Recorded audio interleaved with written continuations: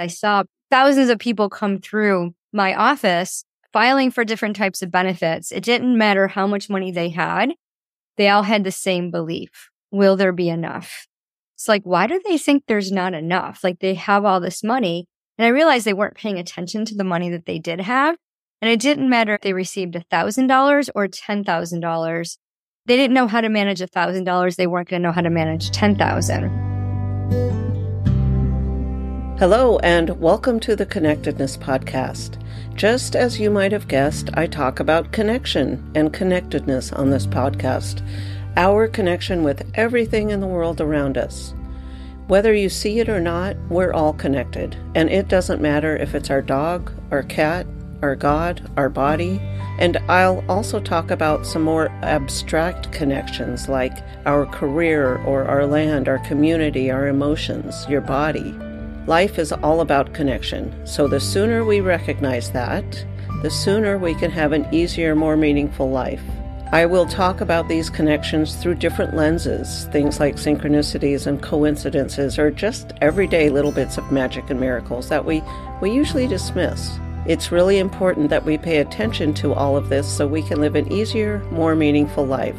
So welcome to the show. I'm your host, Karen Cleveland. Welcome back, everyone. I am really excited to introduce my guest today, talking about connection and money and all things that relate to that. So Lisa Drennon is the founder of I Date Money. She is a wealth activator who has been in the finance and insurance industry since 1987. From self-sabotage to sovereignty, she rewrote her money story, paid off her $100,000 of debt in 6 months by implementing her money multiplier system, which is the same strategy that enabled her to retire 2.5 years early and move to her dream home at the beach as a millionaire. She is now on a mission to help 1 million women become millionaires without sacrificing their self-sovereignty by falling head over heels in love with money. Welcome to the show, Lisa. Great to have you here. Yeah, thank you so much. I'm glad to be here. Great. So there's so many questions that your full bio just brings up by itself, but why don't you just start briefly with your background in money, and have you always been head over heels in love with money? No. Money and I have had our share of breakups and fights and estrangement and silent treatment and all the things that you can have in a relationship. I was born into a very wealthy family. My parents were entrepreneurs and we lived in a big old house. I had 3 older brothers. And then my parents got divorced and my mom lost everything as entrepreneurs. My mom was a cosmetologist. My dad was a barber and they had a business together. So when they split, my mom had to start all over with us 4 kids. And we went to rags and we moved to California and she wasn't really doing too well there. So we ended up moving back after a few years, and she came from a very wealthy family. Her dad was a cobbler, so he was an entrepreneur, and set the intention of, like being really good with money. Like you'll always have money if you take care of money, if you invest it, save it, and do all the good things, and always make sure your bills are being paid. And somehow that got lost along the line with my mom. When she got remarried, there was a different type of mindset. And my dad stayed as an entrepreneur. He added multiple income streams. But, I have 7 different money personalities that I showcase on my website. And one of them is Gary the Gambler. And Gambler, takes so many risks. And the entrepreneurs that my dad portrayed was this risk taker who was always trying to make the quick buck and do all the things and kind of take shortcuts. And that's what I focused on. So I grew up believing that entrepreneurs were no good. They were always trying to steal from you. And therefore, we're not going to be like them. So I got a 9-to-5 job and had a wonderful career at the Social Security Administration for 30 years. And, Wow. I started off as a paralegal. And my mom and my grandma always taught me to save money. I had a piggy bank with 2 slots. One slot was for savings. 10% went into savings and 10% went into giving. So when we go to church, she'd give 10%. And I always did that with my money. When I started working as a bankruptcy paralegal, I saw all these people who had tons of money who couldn't manage it. And my job was to create budgets for them after they filed to make sure that they could stay on task. And it was an okay job, but I thought to myself, why are they even going bankrupt? Well, I became a single mom and I was working 2 jobs to make ends meet. And the second employer I had actually stolen from me, had actually forged my name on a loan and defaulted. So here I was with $32,000 worth of debt. And I was like, I can't pay this. And so I filed for bankruptcy. And I remember standing in front of the judge, and the judge is like, you're so young. And I was pro bono. I represented myself because I was a paralegal. And I remember the judge saying to me, I really want you to go get some financial help. You're too young to be in this position. And I said, well, I explained what happened. He's like, you need to protect yourself. So when I got hired at the Social Security Administration, I was like, okay, I have a steady income. I have all these opportunities. I'm going to just make my money multiply. So I started saving all my money, and I grew up with the idiom that was, Lisa, money burns a hole in your pocket. You're not a very good saver. And my grandma taught me the money envelope system. And so I got into this, habit of putting money into envelopes and then budgeting my money and being very restrictive and feeling deprived. So I started working at Social Security. My first client, we're doing his retirement claim. Goes, hey, great advice. Thank you so much for helping me. Can I give you some? Absolutely. Read the book, The Richest Man in Babylon. And I said, okay, I'll read it. I read it and I really loved the principle behind it. And I purchased a copy. I read it every quarter and I've implemented the system. It's part of how my money multiplier system was started. But what I liked about it was, your gold has children and that has children. And you think about the system of earning interest and investing wisely and going to the right people to invest. So as I learned how to do this and as I saw thousands of people come through my office filing for different types of benefits, it didn't matter how much money they had. They all had the same belief. Will there be enough? It's like, why do they think there's not enough? They have all this money. And I realized they weren't paying attention to the money that they did have. And it didn't matter if they received $1,000 or $10,000. They didn't know how to manage $1,000. They weren't going to know how to manage $10,000. So I started this concept of dating money. I was like, you know what? I'm going to see money as a relationship, and I'm going to see if my money will have children. So I got really into investing and making money moves and keeping track of it. But I was taking it away from myself because money burns a hole in my pocket. And I told myself, I'm not good at saving, so I'm just going to take it away. So I created these money buckets, took my money envelopes, opened up bank accounts for each one. And I invested, maxed out my 401k, did the Roth IRA, did all the things. And then I wouldn't pay attention to money because that's for my future. I'm not going to, we'll come talk when I'm 62. Wrong attitude, right? And meanwhile, my husband's like, you got to pay attention to your money. You got to sit down with money every single day. He was tracking our investments. Like, look at how much our money has grown. And I'd be like, who cares? And I would tell money, go take a hike because you're something for the future. I don't need you now. So every time I got paid, I would look at money and be like, well, this isn't enough. Not realizing, because I wasn't keeping, track of it. I wasn't paying attention, that I was building this wealth and I had all my bills paid for. Everything was covered. And what I was getting in my paycheck was what I could spend on myself. But I didn't deserve to have money. So I would complain and tell money like, this is ridiculous. I'm working all this time. And where are you? Why aren't you showing up for me? Right. Wow. So that's interesting that so many of us are told to get a 9-to-5, and that's not how we build wealth. But you came from entrepreneurs and got the 9-to-5 and was able to build some wealth. So what happened along the way that you find yourself, as you said, $100,000 in debt? And then how do you work to get out of that? Well, what happened was after I was debt free, after being bankrupt, I always had this drive to take on as much as I could. I liked to work and to help others. So as I was working full time, I was also doing a side gig. I was an independent Avon rep. So I used to go door to door and sell Avon. And I had a great clientele. I did it for 20 years. And from there, I got into doing Young Living essential oils and I became a certified aromatherapy practitioner. I absolutely fell in love with how the power of scent with thoughts changed our thought process and we could rewire our subconscious. So I got into creating an online business where I was helping ladies with different things that they were dealing with, different emotions and things. And I was like, oh, and someone said, you can make a business out of this. And I was like, okay, show me how.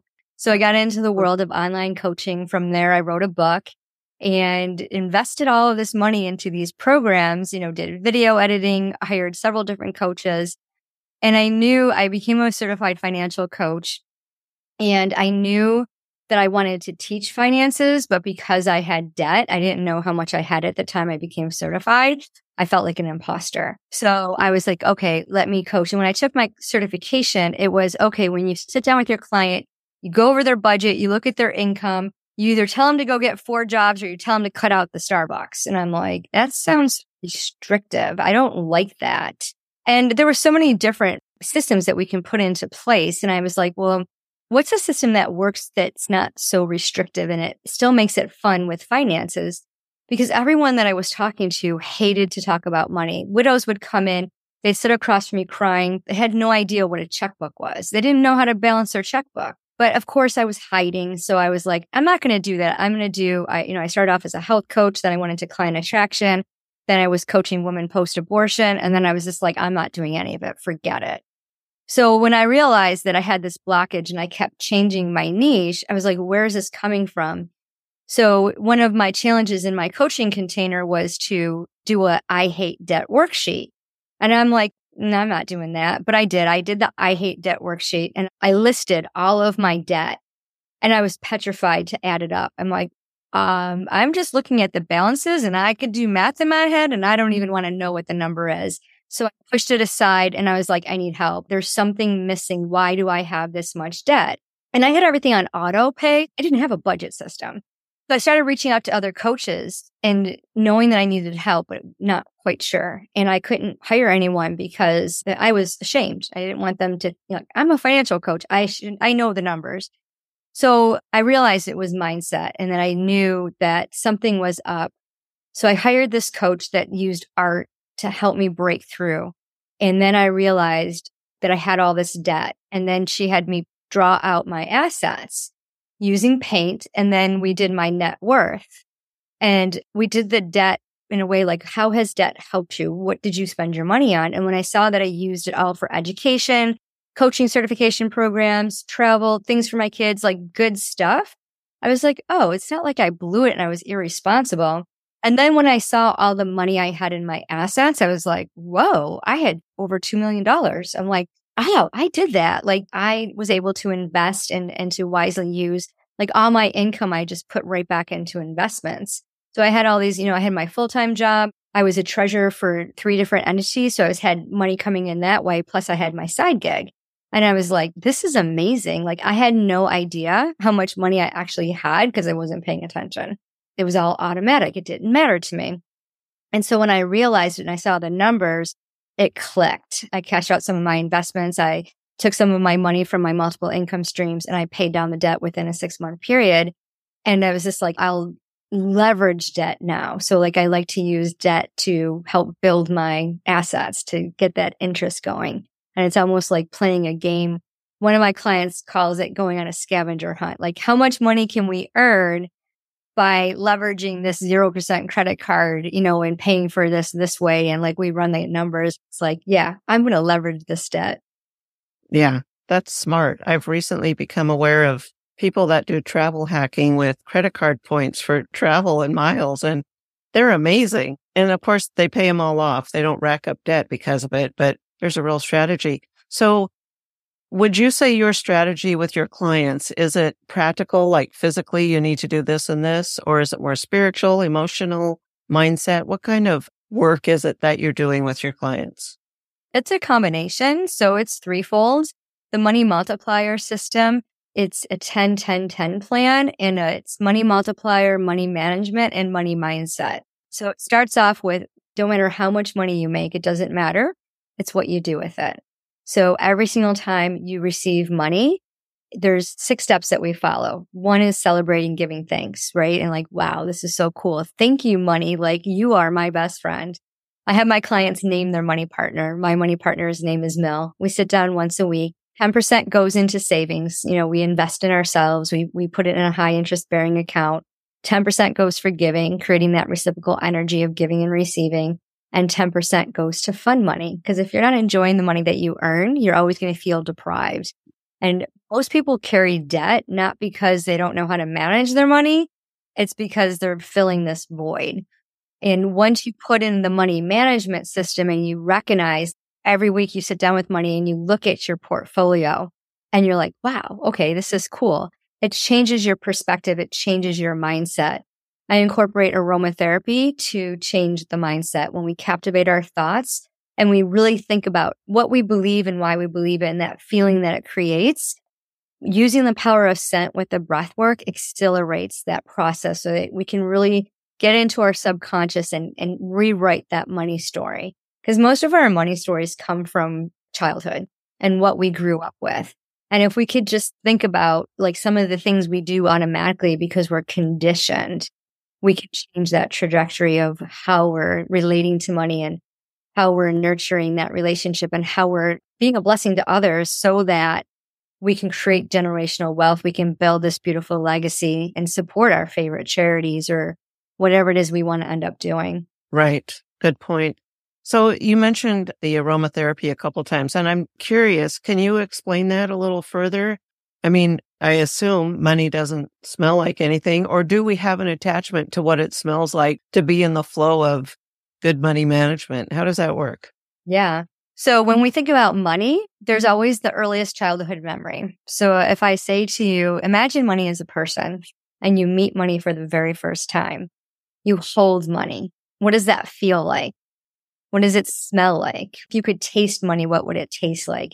And most kids put everything in their mouth. So when they first got money, they may have tasted it just out of curiosity. And, quarters are metally and coppery. And our parents would have said, get that out of your mouth. That's filthy. You don't know where that's been. Right. But things like money comes from trees. It's paper. And if you think about trees and their grounding scent, like when you hold money, it's a different feeling than holding a plastic credit card. So it just gives you this sense of, wow, I have this money. I have this sense of security, this sense of I get to do something with this. And some people think, well, money just filters through my fingers. So it's really quick. So they never really get to see how they relate to it because they're so quick to spend it because they don't have the ability to hang on to it because they don't know what to do with it.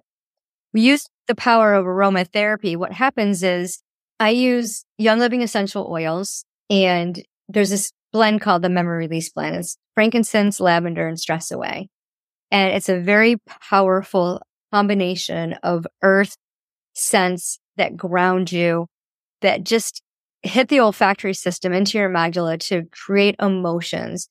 When we focus on using aromatherapy, we're going back to childhood memories. And I'll tell my clients, okay, what's your relationship with money like now? And how do you feel around money? And when you receive money, what's your first thought to do with it?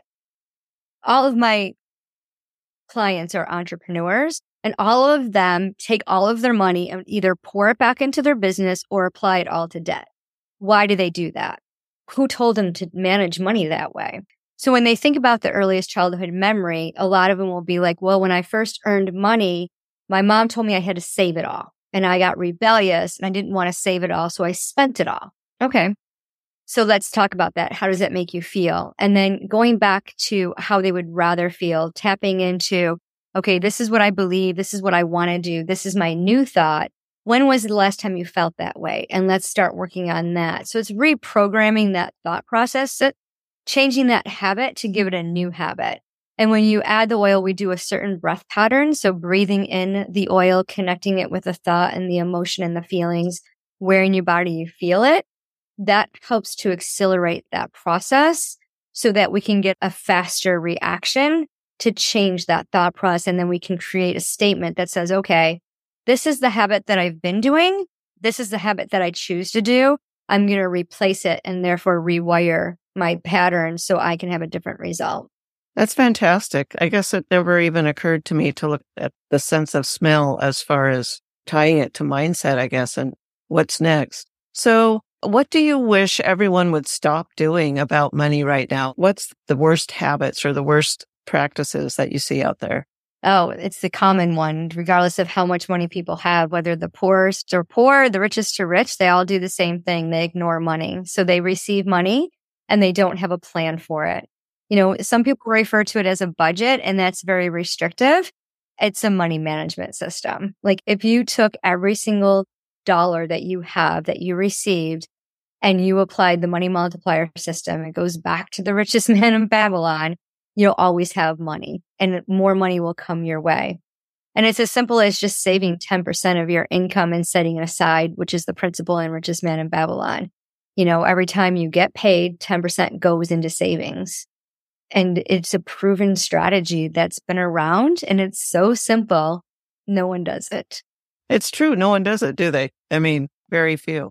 Yeah. The percentages of millionaires in just the United States are very low compared to how much. I mean, I know several 6 to 7 figure business owners who do not have a dime to their name.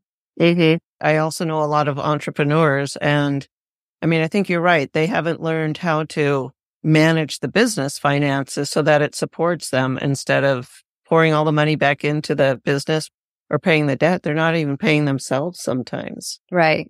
Yeah, I find that to be true. My clients, we keep our business expenses separate from our personal. And I'm always, like the first rule of thumb is pay yourself first.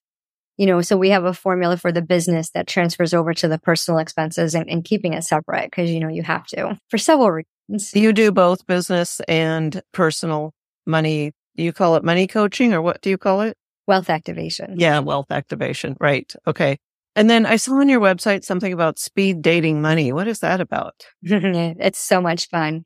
It's the money dating game. If you remember the dating game from the 70s, it's modeled after that. So in my years of working with different people, I found that there's 7 personalities that we all have. And when you think about dating money, we all have our own personality traits. And there's always a dominating personality, right? So there's 7 different money personalities, probably the top 3 that we have. But we always want to partner. Like, if you think about your mate, they're always opposite of us, right? We want to partner with that opposite. So who do you want to partner with? So there's a wonderful money meditation that kind of clears your thoughts. It sets you up for wealth activation, gets you in the right mindset to think about dating money, personifying money, having that personal relationship with money. So after you go through the meditation, you get introduced to the 7 different money personalities. There's a little video that talks about each one. They all have the good and the bad and the ugly, but they're all very good. Like Gary the gambler is fantastic, but so many people think he's this bad dude who will take all of your money. But entrepreneurs are very much like Gary the gambler because every single time you wake up and you're doing your job as an entrepreneur, you're taking a risk, and it's huge. It's a huge risk that you're taking, and you're putting a lot of faith and trust in yourself to be your own CEO. Absolutely. And that's just, people can do that anytime. They just sign up on your website for that. Yep, they can, and they need to show some ID. So basically, tap in their email address and they'll go through the experience, and you can go through it as many times as you want to. Show some ID. Yeah. Got to get into the club. Yeah.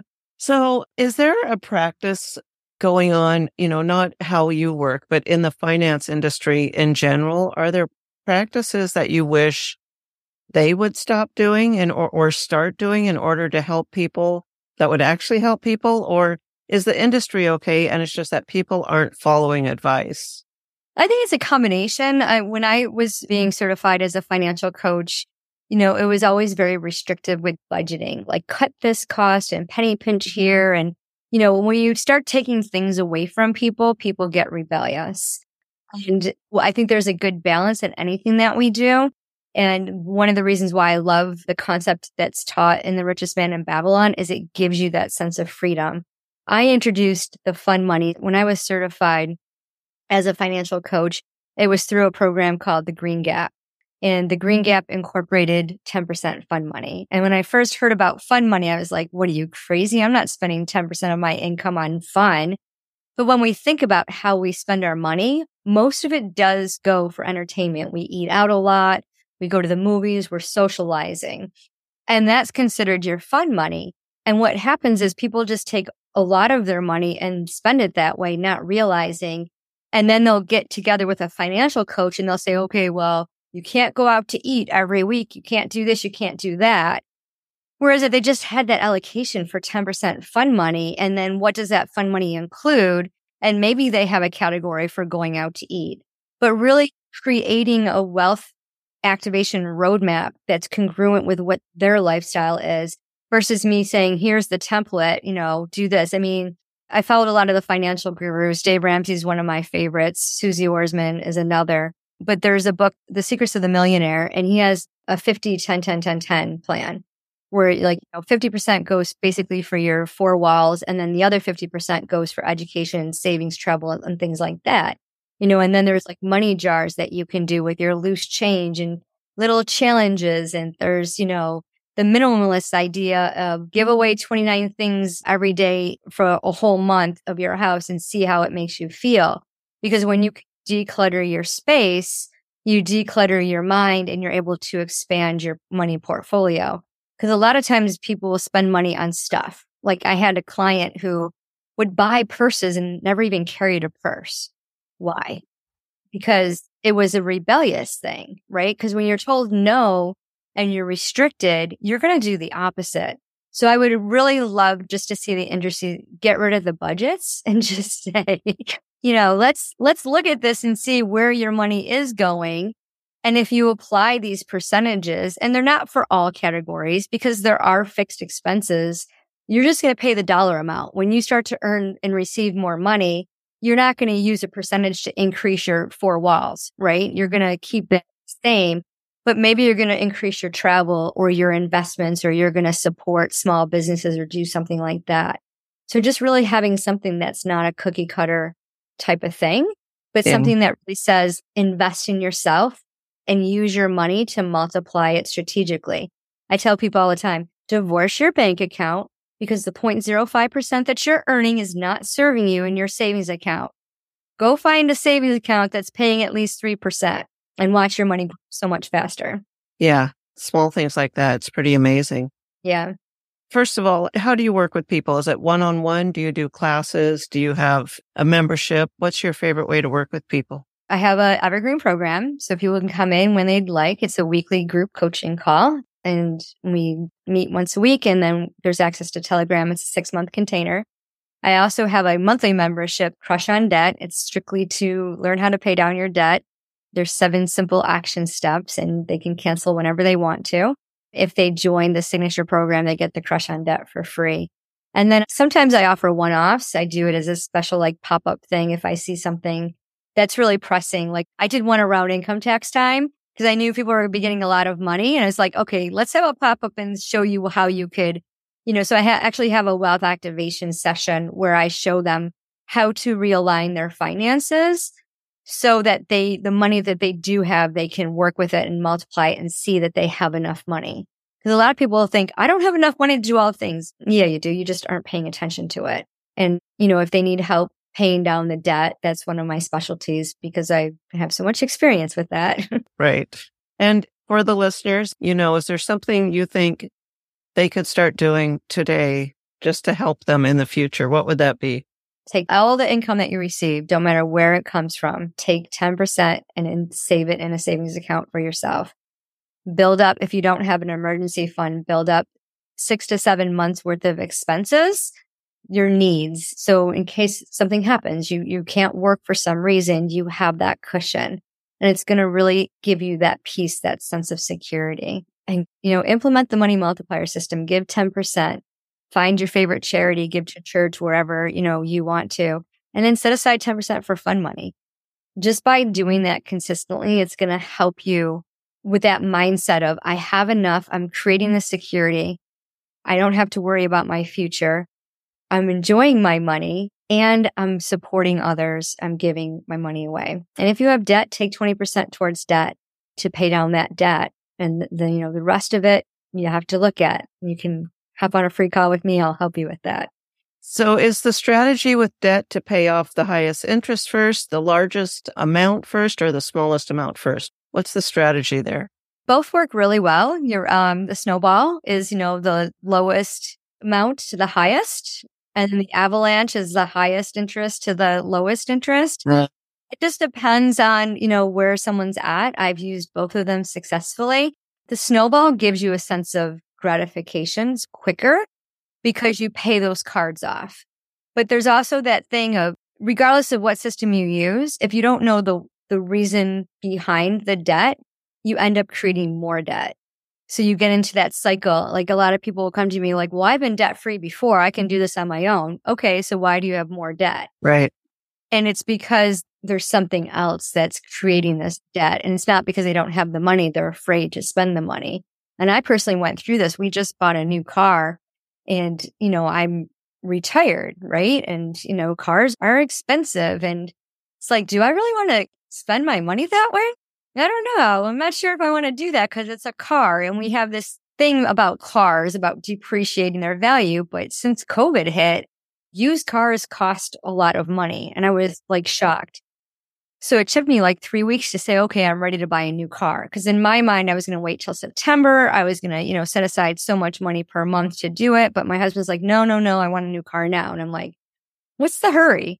So it took me like 3 weeks to say, okay, this is a good time to invest in a car. And then it was such a hassle to buy a new car because of all the things that are going on. And I thought, well, all right, whatever. It'll happen. It'll happen. No worries. So there's this sense of, should I invest in this? Is it now or is it later? And a lot of times, especially when we're hiring coaches, we're trying to figure out what we need. We buy the wrong thing because we don't gather the facts. We don't look at the stuff. And then when we look at our money, you think about how much time it took you to build up that money, whatever investment you have. Then you want me to spend it all at once, but it's a different type of investment. And when we can see that as a different type of investment, it changes the perspective. And then we're like, oh yeah, okay. Yeah, that's true. And quality of life is important too. So yeah, exactly. Yeah. All right. Well, this has been very fascinating and enlightening because the 10-10-10, I love that. It's never occurred to me.